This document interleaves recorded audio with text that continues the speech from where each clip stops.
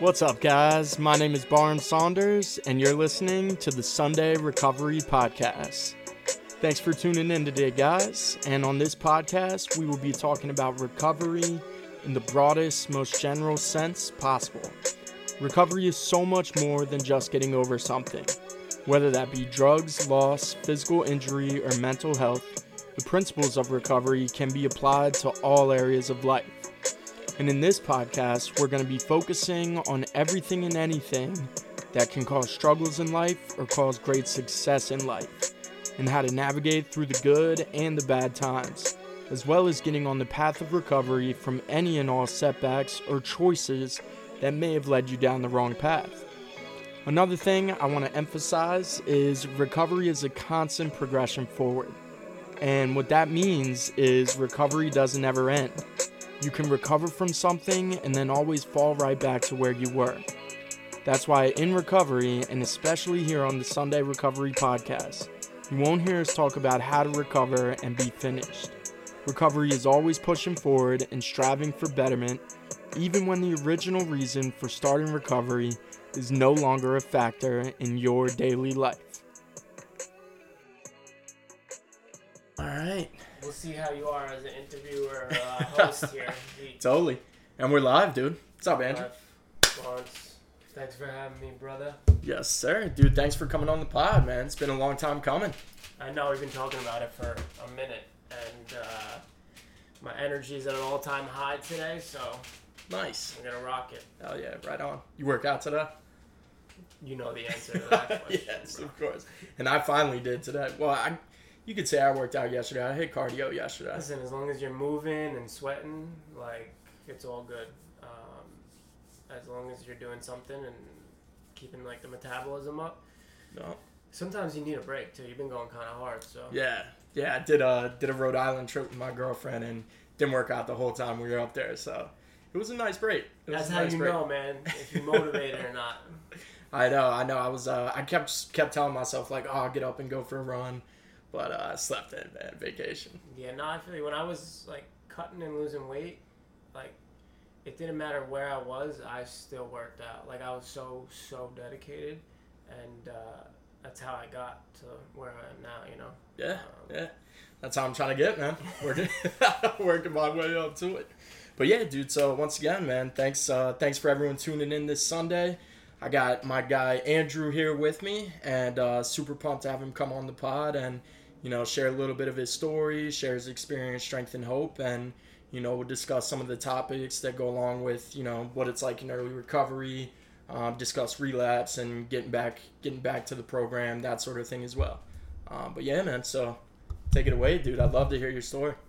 Man, my story, you need about 9 hours for that, but we're going to condense it into a short story.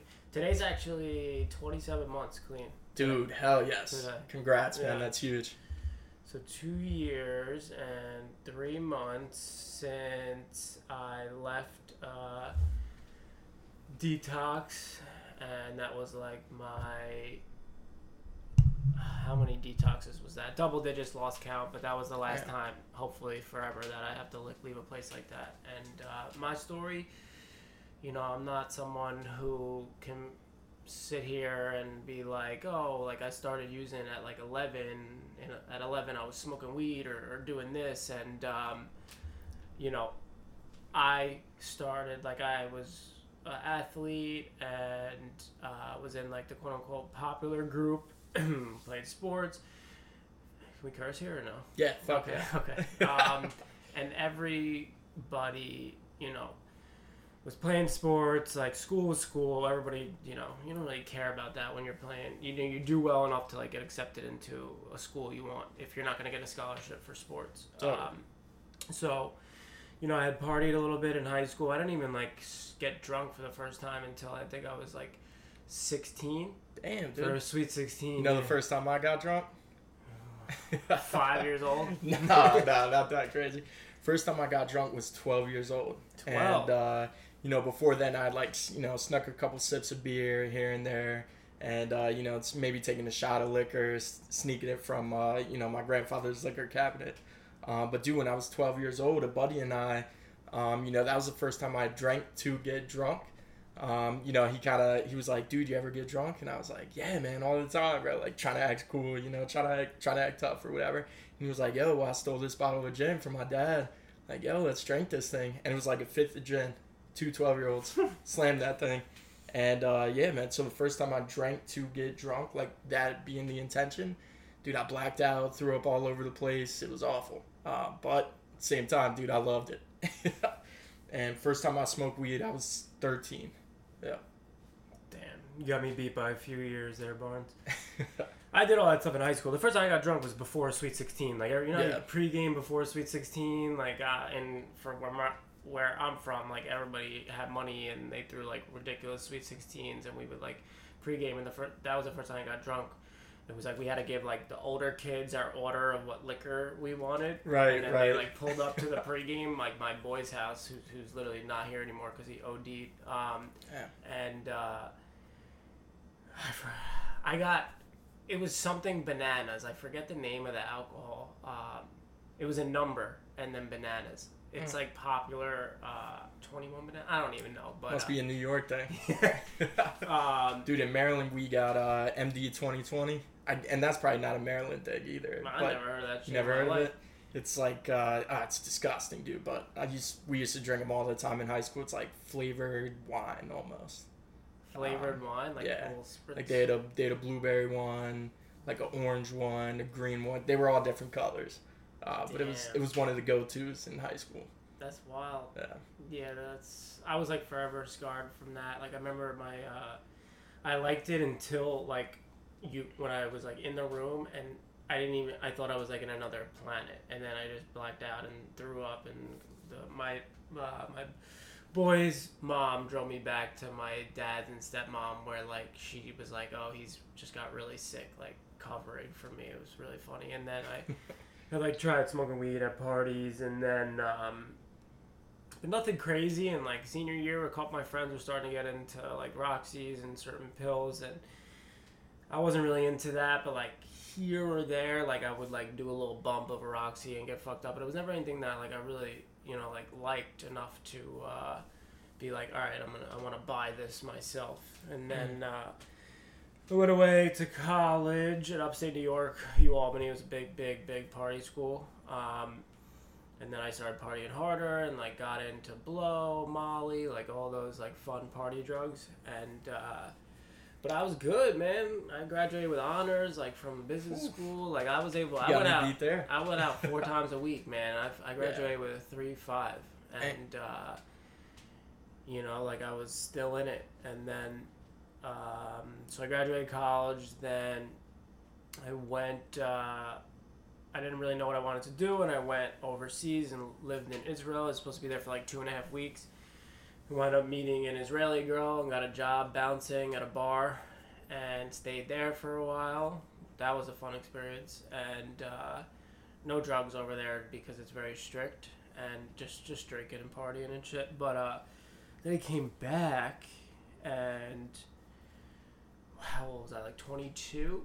And I got a job in like the car business, which is like grind, like sales, yeah. Solely commission. Like I think they paid us like $200 a week, and I'm like very good at sales. I was making like a shit ton of money for my age. Like I had like $10,000 months at like 22 or 23. Right? Yeah, so I was like crushing it. And then I wound up meeting somebody at work. So I'd always worked out, and I had hurt myself in the gym. I literally couldn't even fucking move my lower back. And he was always fucked up, so I wanted to feel better, and I knew to go to him, and he wound up getting me like my own Roxy, which is like 30 milligram where you just sniff it. And damn, I took it then, and I like sniffed it, and I felt so amazing. And I was like, I already like talking to people, but when I was on that shit, on opiates, like, it was like I was Superman, like, it was phenomenal. And I took one, and it was like, whatever, like, I was fine for a couple days. And then the guy hooked me up with, like, the doctor, and then it was, like, a fucking disaster. Yeah, but... So what was it, like a sus doctor, like dirty type of doctor? Super sus. That was 2012. So, dude, what did you do to your back? Like, do you know what it was? yeah, I like sometimes it flares up still. It's like if I'm doing my form is better nowadays, but okay. Like if I think I was doing like bent over rows, and when I was pulling up, I was like fatigued, so my back just kind of gave out, and my spine was like sideways, like I could barely walk for 3 days, and I had to work, and like I couldn't do it, and then I got that shit, and like I felt phenomenal. But yeah, I've done that a few times since, like a couple times in recovery too. Luckily, I haven't thought about like using. I just have to get through it. Yeah. So yeah, then one led to another, and it was every day, and the habit was there, and like I was functioning. I had a lot of money at that point, so I was able to function on them fine. And let's see, how long was it? I think 2-3 years function normal, right? And then the money runs out, right? Your habit gets so large. Like my habit became like $120 a day. So like, that adds up, And then one of my other friends from high school, who's also no longer here because he died of an overdose, we were like cool at that point, and he's like, well, why don't you just like try dope?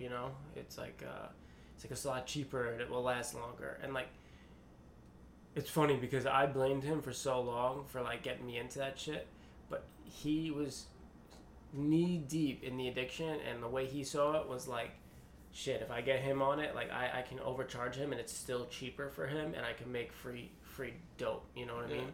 And then I did that. Dude, so when you first when you first copped dope, at that point were you just buying the pills on the street? Yeah. Okay. The doctor thing was over. I had met I had got the plug of my coworker, the original one, and I was like a 65-year-old guy, and in the hood of Long Island, and then I was just paying like cash price and buying a bunch and doing it every single day, and like sneaking out of work and this and that, and it just became too much because at that point I had moved out. Like I had my own place, like a new car, at least, like everything was like good on that end, and so I tried dope, and I was like, damn. And I just sniffed it at that point, and I'm like, fuck, this was only $10, and this lasted me like 3 hours. Like, the other one, I needed like 2 at a time, and that was $60, and it would last me like 4 or 5 hours. So I'm like, all right, this seems more cost efficient. But then I was like very hesitant because I was like, well, real drug addicts do dope. I'm just like, I got a pill problem. Like, I'm not really an addict. It's just like a short-term issue. Even though like, that's sick. Thank you, man. Dude, I used to think the same way. I would justify what I was doing, saying like, oh, well, I'm not shooting dope, but I was crushing up pills that I knew were fake and had fentanyl in them, and I was snorting them. Yeah, it's crazy. So, but yeah, man. So I can relate to that for sure. It's crazy the type of rationalizations that we tell ourselves during active addiction. It's like sickening. You know how I like really knew? Because I always had them. I always had the money, right? And then I had a 5-day trip to Vegas, and I snuck some on the plane with some other shit, and then they ran out. And then like when I woke up the next morning, it was like my second or third day in Vegas. I was so sick, and like I still couldn't connect it that it was the opiates. Damn. And that was the worst 2 days like of my life in Vegas, super hot in June, and like I couldn't do anything. We already partied for 2-3 days. Like I was like mixing lines of like blow and Adderall and just like ripping it, and then everything came crashing down, and then I came back. I'm like, oh shit. And then long story short, like I went to a million rehabs, and then met somebody at rehab, and they introduced me to the needle in 2016, and then those few years were real bad, where like stories that are just not even like being clean for a little while, the stories aren't even believable to me anymore that I used to do that stuff, and then I think like relapse is a huge part of like my story, and I've relapsed many times, but like we said in the beginning, 27 months, so it's been a little while, And here we are now. Oh yeah. And now I live in Northern Virginia, Yes, sir. Dude, it's fucking amazing, man. Seriously. That shit is... You don't even know man. me You give me hope every day, dude. Yeah, you don't even know... It's crazy. Nobody down here knows me, like, using me. You know what I mean? They only know... And they know, like, to clean me with, like, a little bit of time. Because I had over a year when I came down here. You know, I think I had, like, a year and a half. So everybody, like, just knows, like, the good side of Andrew. And, like, the one who did a lot of self-work and steps and, like... transformed his like physical, mental well-being and his confidence. Like I was so different, man. I was such a fucking scumbag, and we come a long way. We definitely do, man. We definitely do, dude. That's a wild story, man. I really appreciate you sharing that, dude, for real. And tons of stuff in there I can relate to, especially the whole progression, and realizing it, like. That kind of moment of clarity when you first got sick and finally was able to put two and two together. Dude, for me, I remember I was getting, like starting to go through withdrawals and shit for a while before I even like connected the dots. And the way it happened for me, man, I was in College Park and, I'd been out going super hard the night before, out to like 3 a.m. and then blacked out, passed out. And I woke up the next morning to my alarm and realized like, oh shit, I have to be at work, like coming up here at 9 a.m. And I just felt awful. And so I did what I always did when I had something to do the next morning. I, tore my room apart looking for the quarter stick of Xanax that I hid from myself the night before I blacked out, and I took it. And this was the first time that I had been at work the next morning, and that I was feeling amazing, like felt totally fine, like didn't have any issues at all, wasn't hungover, wasn't sick anymore, and one of my friends was we worked the same job. It was actually a sales job. It was a sales job for a exterior remodeling company. Oh, shit, one of those. so we were selling like siding, windows, stopping doors. people in Costco, like nah, bro, it was door to door, dude. It was first and only time I've ever done door to door sales, and the last like time. that. Yeah, probably the last time. Yeah, I wasn't big into it. No, but dude, so one of my boys, he worked that job with me, and he had been out with me the night before. And he was like, dude, like, how are you not hungover, man? Like, he was like, kept saying like, oh man, I feel like I'm about to throw up. Like, he was so tired, like didn't get any leads that morning. Yeah. And dude, I was just killing it. Got like 5 leads that morning. And he was just like, dude, like, I don't understand how you're hungover. And I told him, I was like, yeah, I took a quarter bar of Xanax this morning. Like, and he was like, dude, what the fuck are you taking Xanax? And for him, he didn't have the tolerance that I had. So, like, a quarter stick of Xanax, that shit would put him out. And, he was, like, so shocked at the fact that I was on Xanax at 9 a.m. in the morning. And that's kind of when it hit me that I was like, oh, shit. The reason why I've, like, started taking Xanax early in the morning every morning is because if I don't, I'm going to get seriously sick. And it was shocking, man, like, realizing that I had built up that sort of tolerance where something that would put someone else out or like make someone else super fucked up, would just get me to like a base level. It was shocking, but nowhere near enough for me to do anything about it at the time. And it's funny you say that, like,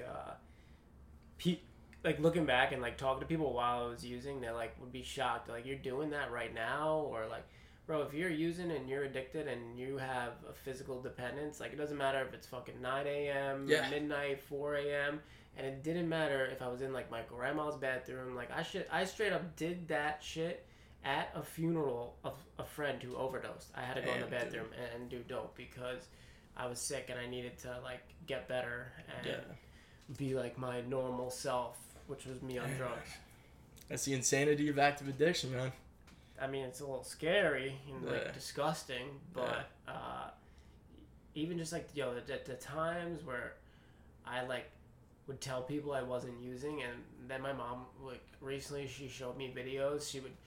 I was like so fucked up on fentanyl, like nodding out and literally talking to myself, and she would take videos of me, and I like would be nodding out, and then I would like come to and see the camera and be like, "What the fuck are you doing? You scare me! Like, why are you taking a video?" She told me she just went. So I had her send me one because I can look at it and it's fine. But like, literally like zombie land. I wasn't even. I was like telling myself stories and having full on conversations with myself, but like stand up, like nodding out and like coming to, and it's just, and the fact that I used to drive like that is the even more insane part. You know, insanity, bro. Very lucky to like never have killed somebody else. Like I've totaled a lot of cars. Dude, I think about that all the time, man. How many cars did you total? I've only totaled one. 3. 3, damn. Yeah, and I've been in multiple accidents, and I've gotten away with a lot of shit. Like I was very fortunate to know like a lot of police officers, and they knew I was like a good kid, just tangled up in the wrong life, and like I've had.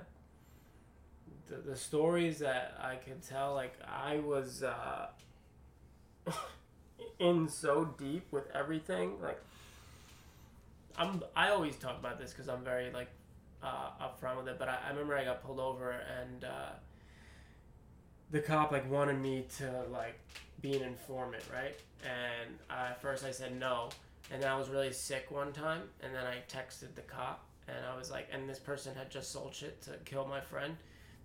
And like then I wound up being like a fucking snitch, you know, an informant for a little bit. And the only reason I did it was because because of my friend. Well, that would be 2, but 1 because like I knew that I could finagle free shit out of that. And like the way it was set up, like I could go in and like work something out, like, and then get free shit. And then I got like in deep with that, and shit got crazy with that. And then I was like, yo, I am just like, what are we doing over here, you know? And yeah, the cars, that, and then like I got kidnapped in Mexico once. Damn, dude. Jesus, dude. Tell me about that, bro. You never told me about that. No, I never told you that. No, dude. Yeah. Listen, I got a lot of stories, man. They can all be validated. So it was 2016, right, when I like had done dope for a while, and then like in the matter of months doing dope, I got my car repoed, like. Lost my apartment, lost everything, moved back to my mom's, had nothing, lost my job, and I was like, fuck. And my friend had lived in San Diego. He's like, listen, like, you can come out here, stay with me for a couple weeks, get straight, and like stay here and find a place.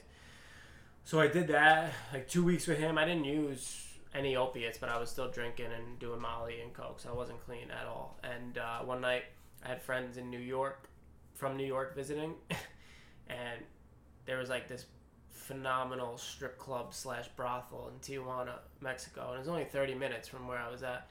So I had convinced my friends, I'm like, I've been here so many times to Mexico, I had never even crossed the border, and I convinced them. And we were like doing blow and shit, and then we met these other dudes from San Diego at the border, and they were like, oh, we're going to Hong Kong too, and they like wanted to party. So we get to this place. When I tell you it was like a zoo / video game / the shit that I saw going on in this like strip club brothel, I've never seen anything like it in my whole entire life to this day. Get to a table, these like kids we're with wind up like working out a deal and buying blow off of the bouncers.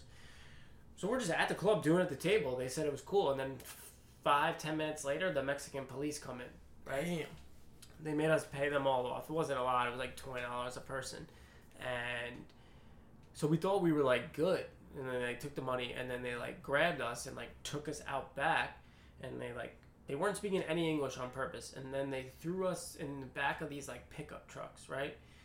So we're thinking we're going to jail, but it's a little sus because it's not like marked cars, and so then the drivers get out. It was dark, couldn't see shit, and they're just like not police and not in police uniforms, right? And I looked at my friend, I'm like, by the way, I've never been to Mexico before. This is my first time. Holy shit. Dude, your friend was probably so mad. I was like, I have no idea what's going to happen. I told him, but I'm like, if we get out of it and like it's cool, like I owe you big time. But I don't know if we're going to get out of this because this is Mexico and I feel like this is cartel related. And so they drove us, they blindfolded us, drove us to like the desert. Literally were like trying to get us to call family and get money wired, and then they realized that wasn't gonna happen, so they like stripped us, took phone, wallet, everything, keys, everything. And after like an hour and a half of like completely fucking with us, they just left us in the desert. with nothing. So we had to walk, and then we found a town. People helped us. Like the U.S. Embassy got involved. Like it was some crazy shit. Holy shit, yeah, dude. And dude, was this shit on the news? No. Okay. Yeah. That's crazy, dude. Yeah. So shit. Holy shit. Yeah, I got out of it, and then like you would think at that point I'd be like, oh shit, like I'm a little wild right now, but I continued to like drink and party, and then I went back to New York and like met up with an old friend and took the train to New York City on July 4th, and then on the way back, dude's got like a wad of cash, and I knew he was like in deep with everything. And I'm like, yo, you're selling, give me the shit right now. And then I started using dope again. Damn. Yeah, that guy, he's dead. He nodded out. I told you about this was recently, and like crashed into a tree. Yeah. But yeah, so a lot of wild ass stories. That's why now, man, I just drive in the right lane and be chilling and just keep to myself. Dude, it's one of I don't know. It's I always get grateful when I see a police officer, right? Because my first thought when I see a police officer now, unless I'm speeding, which I'm still, I'm trying to work on the speeding tip, but my first thought isn't like, oh shit, like if I get pulled over right now, I'm fucked. Whereas like that was exactly what I thought anytime I saw a police officer when I was driving.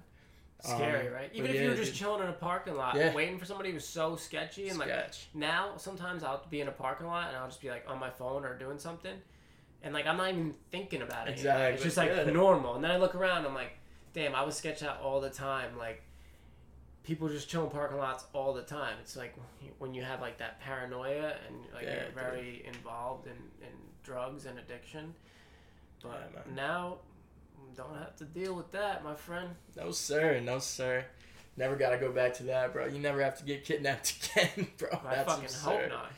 That's absurd, dude. Yeah, I definitely don't have any kidnapping stories. Not that people do, bro.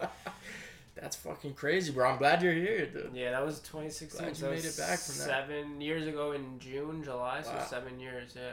Wow. Yeah, I've never been to Mexico. Yeah, you don't have to go. No, you're not really making it sound too appealing to me, man. If you're not going to like party and like go to like an all-inclusive or like it's just not necessary, especially like in recovery. That's because people are coming up to you offering you drugs and shit. And Tijuana is like a third world country, and it's just like a whole different world. And we didn't even have passports. We got across with our licenses, New York licenses, and they let us. They questioned us a little bit, but they let us in and they let us back, and it was no issue.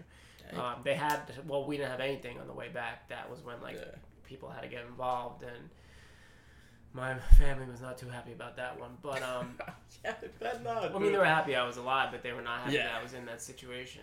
Totally. And, that's wild, dude. Yeah, man. It's just like a lot of shit. Overdoses, just crazy times. That's why now it's like I just stay healthy. Hit the gym, eat right. Like I'm just chilling. I'm very calm, because I've done all the wild shit. And just like stay involved.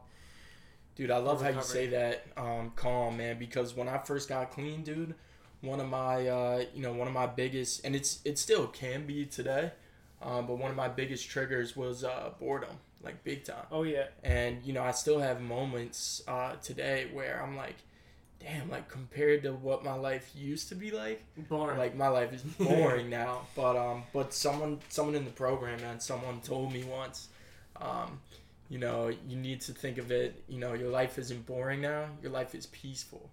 Your life is calm. So I love the way you said that. Well, they say like it's like the cliche line, right? Yeah. That's like your best day in active addiction is, I think it's like it's not as good as your worst day in recovery.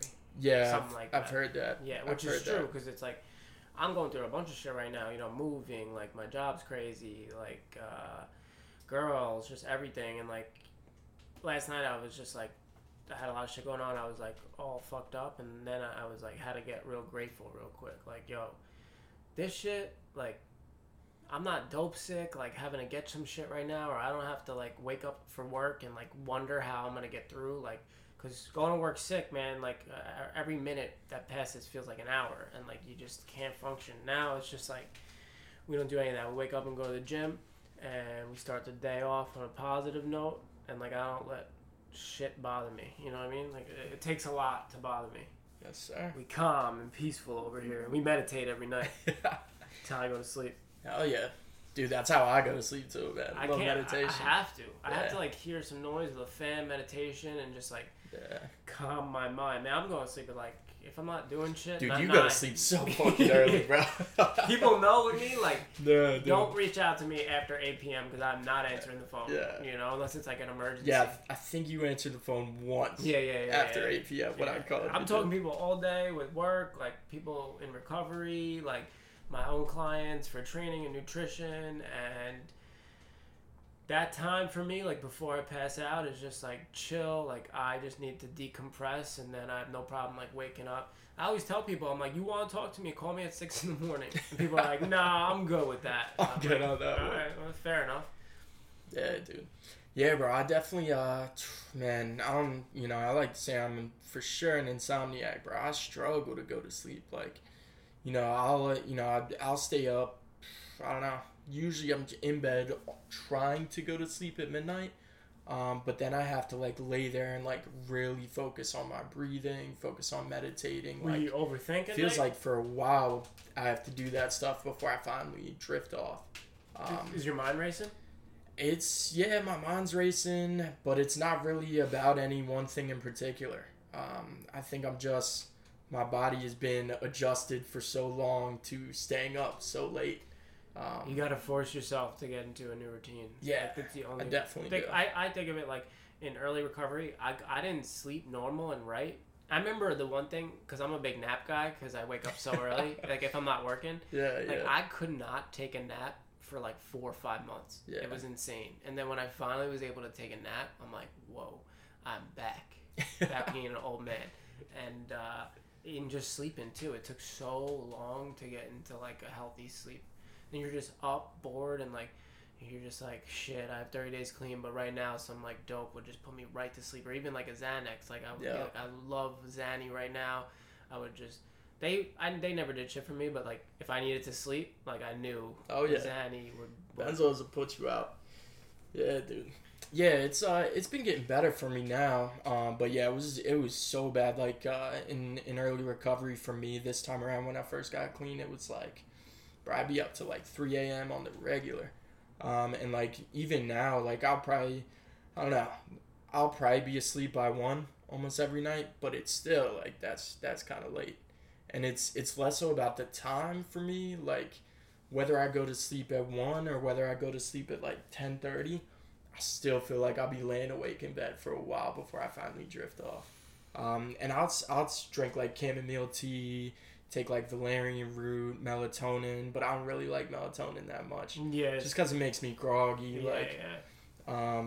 But like, and that sort of stuff helps. But the best thing that's been helping me more and more is just really trying to meditate more, especially in the evenings. You can meditate, like you could also read.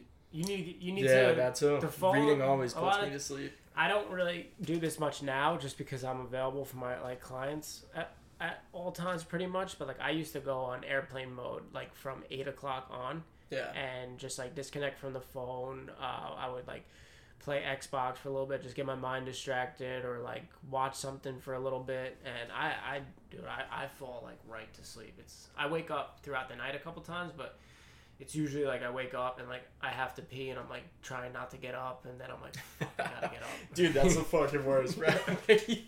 Try to go back to sleep, but you gotta piss. And like you try to piss quick enough where you're still groggy and tired, where you can just like run back and just like go right back to sleep. And then I do that. But I wake up, dude, no alarm. I wake up before 6 every day, no alarm. Like my body is just straight conditioned for that. And it's a lot better and easier now that like it's summer. It's just gonna be summer and it's getting light out at 5:45. Yeah, in the morning. Yeah. You want to be up at that time. Totally. Like what the fuck happens after like 9, 10 p.m. anyway? Are you gonna watch like a Netflix show or like? That's exactly what I do. Okay. That's exactly what my girlfriend and I do. We watch shows to distract yourself a little bit, but I have more done by 9 a.m. and I don't say this in a cocky way, but like I have more done by 9 a.m. than most people will have all day, and like that's something that I pride myself in. I'm big into the routine, and I'm definitely one of those like assholes who's like, oh, you wake up at 7:30, like it's a fucking afternoon for me. Yeah, bro. I know you've been trying to get me to start waking up at 5 a.m. for a while, dude. I told you, I'm like, getting do it closer. like 3 days in a row and Yeah. see the difference in your life for those 3 days, and you're gonna be like, wow, this is. I mean, all successful people, like, they wake up early. Yeah, They're not what I've sleeping heard. until 8, 9 o'clock or 7. Yeah. They're waking up. That's what They're I've getting heard. shit done, and like they're having like their day planned out. Dude, one thing I will say is I'm most productive in like the first few hours when I wake up, like big time. Like, that like from right when I get probably the mornings at work, like from like 8 to 12, like get ton more done than usually in the afternoon. Today was an anomaly, bro. I'm mad busy at work right now. It was nonstop grinding today, dude. But I'm here for it, man. It's the type of stuff I'm it's grateful good. for And that's today. when like I that's when I thrive, honestly. Yeah, me too. Dude. Busyness, like I told you, we're opening a new store for my job, and my boss is like, I told him, because the store's not really open yet, and they were having me over there, and it was like just me, and I was like by myself, like supposed to do all the sales, and I'm like, I basically said to him, like, this is messing up my mental health. I'm not doing this. I went back to my store today, and like, boom, like killing it, and like busy, and sometimes I'll stop and think when I'm super busy, even like with this amount of clean time, be like, damn, like I'm like fucking like a regular adult now. It's so weird sometimes. Dude, I think about that a lot, man. Yeah. It's such a different life that I live today than to like almost 2 years ago. That's wild. You know what? Dude, coming up in 4 days, I'll have 22 months. 22 is my lucky number. Hey, there you go. Tattooed on me. I used to be in parking lots, right? Waiting for the dope man, and like look at people just like living their life and doing normal things, and just be like, wow, like these people, like I want to do that. Or they're doing this and just like living life. They have no idea that I'm just sick right now waiting for drugs, and this is my whole life. Like, dang. I have to get these drugs, and like once I do that, then I can function. And my functioning, like I didn't do shit. I would like play video games, watch TV, nod out, or like eat a bunch of chocolate, and that's it. And now it's like go, go, go, go, and sometimes it gets overwhelming. But I'd rather this than the alternative, you know. Of course. Yeah, dude, bro.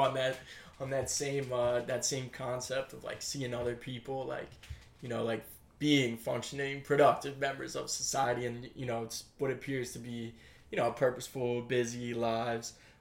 Dude, I'll never forget. I was I think it was freshman year of college, first semester for me, freshman year of college. We have a different college experience for sure. I did not complete it all in one, consistent run. I had to take a semester off to get clean before I was able to go back. But yeah, so freshman year of college, I remember tripping acid and being on the roof of my dorm building. And me and my buddy had been tripping acid all night long. And like we had class and shit and like shit to do the next day. It was like, I think it was like a random day. I think it was like a Tuesday night, bro. And so I remember like we started seeing the sunrise, and we were like still like really like tripping hard, like on the come down, but still tripping. And so we were chilling on the roof watching the sunrise, and then we started seeing people going to the gym, like our campus gym that was right by our dorm. And like people like, dressed like getting ready to go to class and stuff. And we're just sitting on the roof tripping acid, and we're like, holy shit, dude, what time is it? And we look, and it's like 6:30 a.m. and we're like, oh fuck, there's no way we're gonna do anything for the rest of the day. Like we, when we came down from that, we both just passed out and slept for like the next 9-10 hours. I've never done acid, so I don't know. Yeah, it's different, bro. Acid's it's a different breed. I stayed away from the hallucinogens. Yeah, that was the one thing I definitely had a big hallucinogen phase, dude, and it's you saw God's God, right? Yeah, bro. Yeah, dude. That's why I like kind of going into my past with hallucinogens, because it's I don't know. I like getting honest about how I used to justify it by like telling myself that it was a spiritual experience. So like from like the time, I don't know, the first time I tripped acid, we were in the woods camping, Shenandoah River Valley, and it was beautiful. And like, I didn't go with the intention of like, oh, this is going to be, I'm just gonna go get fucked up. That wasn't my intention. I wanted to have a spiritual. You were gonna speak to the Creator. Yeah, exactly, dude. And that's how it was for me for a little while. I'd trip acid or mushrooms in like the woods, the mountains, the beach. And I would space it out a lot. Didn't do it too often. And every time I would like reach a new level of enlightenment. And like this is the shit I used to tell myself, bro. Like, and then as my addiction progressed and I started, through all this time of experimenting with hallucinogens, I was doing everything else too, and like going hard with all that shit. And then it started really getting to the point where whatever I could get the most fucked up on, that was readily available or the easiest for me to get my hands on, that's what I would just do. So it got to the point where I'd be there's this bar in College Park called RJ Bentley's, and it's just like a classic college dive bar. Yeah. So next thing you know, I was in this fucking dive bar, like off multiple tabs of acid, just trying to like talk to a girl or like talk to my boys, and like couldn't hold a conversation. Everything in the room is melting and fucking crazy hallucinations. And I remember just taking a step like, whoa, like how in any way, shape, or form is this spiritual enlightenment? And I don't know if that was the moment, but that was definitely when I realized that I was, hallucinogens were just like any other drug for me. And like, I don't know, that was always a constant, like throughout my active addiction. The more and more that it progressed, the more and more I realized that I only ever felt like truly good when I was as fucked up as possible. And if I knew that I could do a little bit more and get a little more fucked up, then I knew I was all of a sudden like, oh, like I don't feel too good anymore until I reach that next level. Always trying to get to the top. Yeah, exactly, dude, exactly. But yeah, man, my addiction definitely took off big time in college. But it started really taking its roots in high school for sure. I don't know, man, growing up in a small rural town, like I was just around alcohol and drugs so much. Like all my friends smoked weed and drank in high school, and like so did everyone else that wasn't my friends. And similar high school experience. I played sports, and I stayed on top of my schoolwork. Definitely lived by the work hard, party hard mentality. But definitely got to the point where, like, for me, it got to the point senior year of high school. I was doing hard drugs anytime I had the chance and anytime they were available. Started seeking them out, and like, oh shit, like so-and-so has coke, so-and-so has Adderall, whatever. I'd seek it out. Whereas for the longest time, I would always justify it by saying like, oh, if I'm at a house party and someone has something and they're willing to share, like, okay, I might do a little bit of that. Share? Fuck that.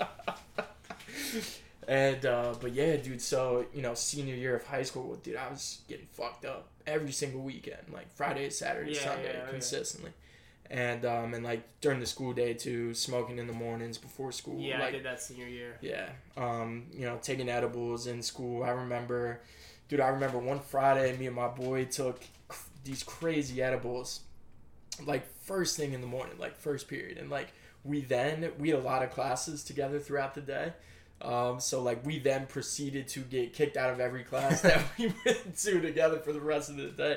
Like first period, our math teacher like sent us out into the hallway, and we were just cheesing, like couldn't stop laughing. And he was like, "What the fuck is wrong with you guys? Like you're disturbing the class, get out." And then we didn't have the next like 2 classes together, so we went our separate ways. And then we had fourth period together. So as soon as I walked in the room, just fucking laughing at each other, kicked out again. Damn. Definitely got busted by my parents, by teachers. Got busted by the cops for weed and shit in high school too. But it was never anything serious enough for me to like really face any charges or anything like that. And dude, speaking of the car accidents, man, have I told you the story when I crashed my car? Yeah, wild story. It was wild, man. Senior year of high school, flipped my car upside down, drinking and driving. 3 of my best friends in the car with me. And dude, that shit really, really fucked me up because I genuinely thought I killed my best friend. He was in the passenger seat.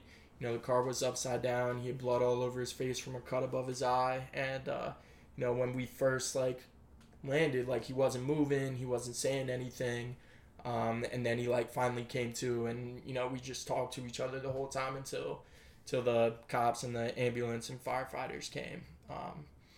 But yeah, man, it was fucking wild because I never faced any legal consequences because of that. Like 100% should have gotten a DUI. Would that really have stopped you though? That's the thing. I used to think about it like, oh man, if I had just faced consequences, like that should have been my big wake up call. But like, who am I to say that? Like, I don't know if that would have been enough to stop me, because that experience alone should have been enough to stop me. But it clearly wasn't. I told you I did the same. I didn't think I ever told you that I flipped a car too with my friends in it. Damn, I tell you that? I don't think I really ever talked about that because it was like it was before I was like in active addiction. Yeah. We were driving home from a bar and it was my friend's Jeep and I volunteered to drive because it was close, and we went and got a Dutch because we were going to smoke, and took the turn onto the main road, which his house was a half a mile away, and like I guess I stopped paying attention for a second. Hopped the curb, the car went up, hit a telephone pole, rolled back on its back, and we were upside down. Yeah. And I looked around. My friends, they were coherent and fine, like a little bloody. When I saw they were okay, bro, I like crawled out of the car and I ran. I left the scene. Damn. Yeah, dude. I ran. I called everybody in my phone book that I was friends with, close with, at 4 a.m. And eventually my mom called me back and I told her, she's like, you need to go back. And I went back. There was like 10 cop cars. It was like mayhem. I was running through the woods and shit. Damn, Thought they were going to chase me, and I came back, hands up, like whatever. Similar story, like when I came back and they were questioning me, I was like saying, I'm so sorry, I shouldn't have done this. And they kept telling me to stop talking about drinking. They kept saying that. They released me to my parents, I guess because it was a single car crash and nobody was hurt. That's exactly that's the exact same situation with me. It was a single car crash. No one was seriously hurt. None of my friends or their families pressed any charges. The only people that could have pressed charges were the county. When I was at the hospital, I went to the hospital after my accident. And they, the cops were there and they took my blood and they sent it to a lab in Baltimore. Yeah, that's so wild. And a year and a day went by and they never got the results from my blood test. You must have been anxious as shit. Dude, I was so anxious. I was convinced that I was going to get a DUI and like that it was going to fuck me up. I thought I probably wasn't going to go to college, shit like that. Well, if there's any police from that county listening, Barnes was not drunk. But yeah, it was wild, man. No charges were ever pressed, and I did after that happened. I took a short break from drinking. I didn't drink for a few months after that, but I was still getting high and shit. Yeah. But I didn't drink for a few months after that. And then went to college and fucking started drinking like crazy again, dude. Like almost like it had never happened, man. And I still, to this day, I still think about that car accident a lot, man. It was a fucked up situation. So something about it that was really fucked up, and dude, I felt so guilty and ashamed about it. So my mom's a teacher at the high school that I went to. And that year she was in charge. She had volunteered to be in charge of the mock car accident for prom awareness, drinking and driving awareness for the prom. And she was getting emails and so you were the mock on Facebook. It was you. Talking about how the woman in charge of putting on the mock drinking and driving awareness accident. Her son is out in our town drinking and driving, and almost, he could have killed someone. Dude, and that fucked me up so much. Yeah, it's a lot of guilt. I felt so guilty, so ashamed. You gonna make amends for that? I hope so. I hope I'm able to make amends. I'm sure you're already making a living one. Yeah. My mom's forgiven me for everything, really. Yeah. Without even making amends, Yeah.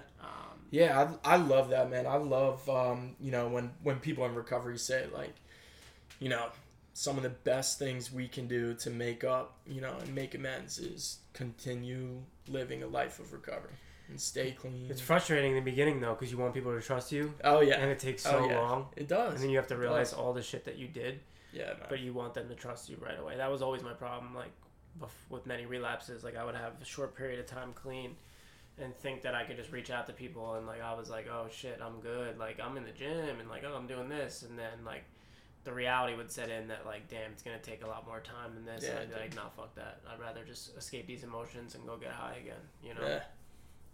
Vicious cycle. And then this time I took everything slow, and then all the people that like cut me off, majority of them are back in my life, and like now I have a ton of support. And yeah.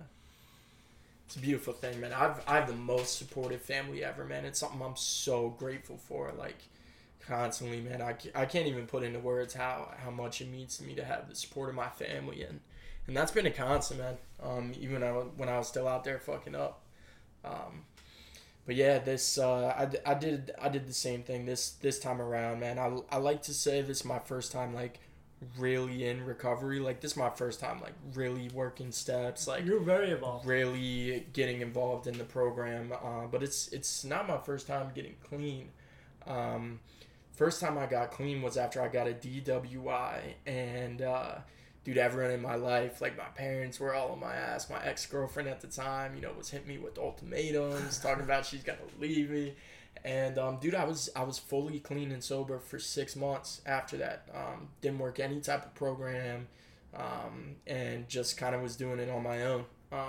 And then I think I've told you this story before, dude. My 21st birthday. Oh yeah. I said I'm gonna have one shot of Hennessy. You were the king, so you're gonna treat yourself with just one shot. Yeah, and one shot's gonna do a lot. Yeah. So, dude, after that night, I almost fucking died that night, bro. Drank a fifth of Hennessy, snuck a couple Zany bars in there, and it was horrible.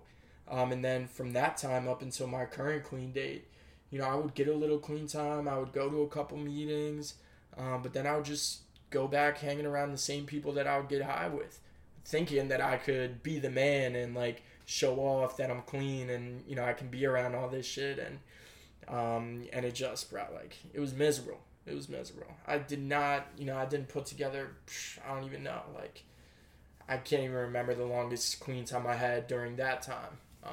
And then this time around, man, after my last overdose, I finally went to rehab. I've only ever been to one rehab. And I'm hopefully, you know, God willing, it'll stay that way, man.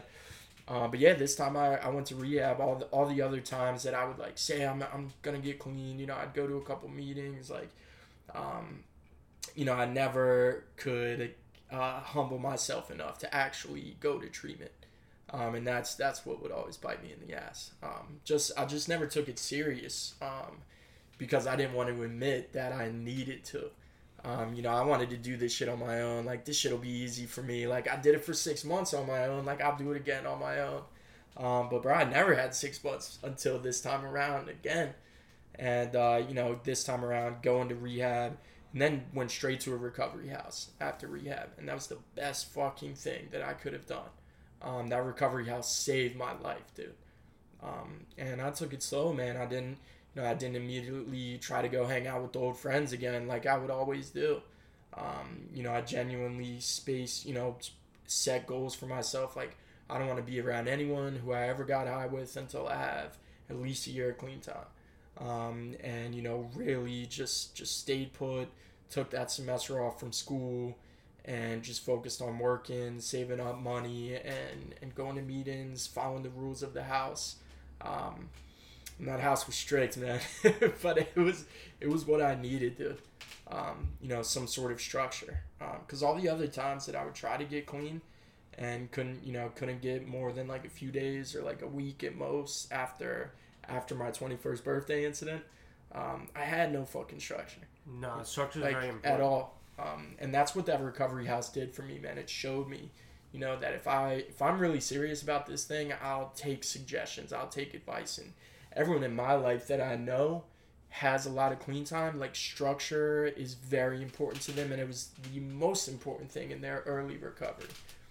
Like, I did in 90, I did like over 100 meetings in my first 90 days this time around. Yeah, no, yeah. I went to It was hard for me to do a 90 and 90 because I had to work and it was very like balanced. But I think I did like an 80 and 90. Like I was going all the time. It's stuff like that why I like to say like this is my first time really in recovery.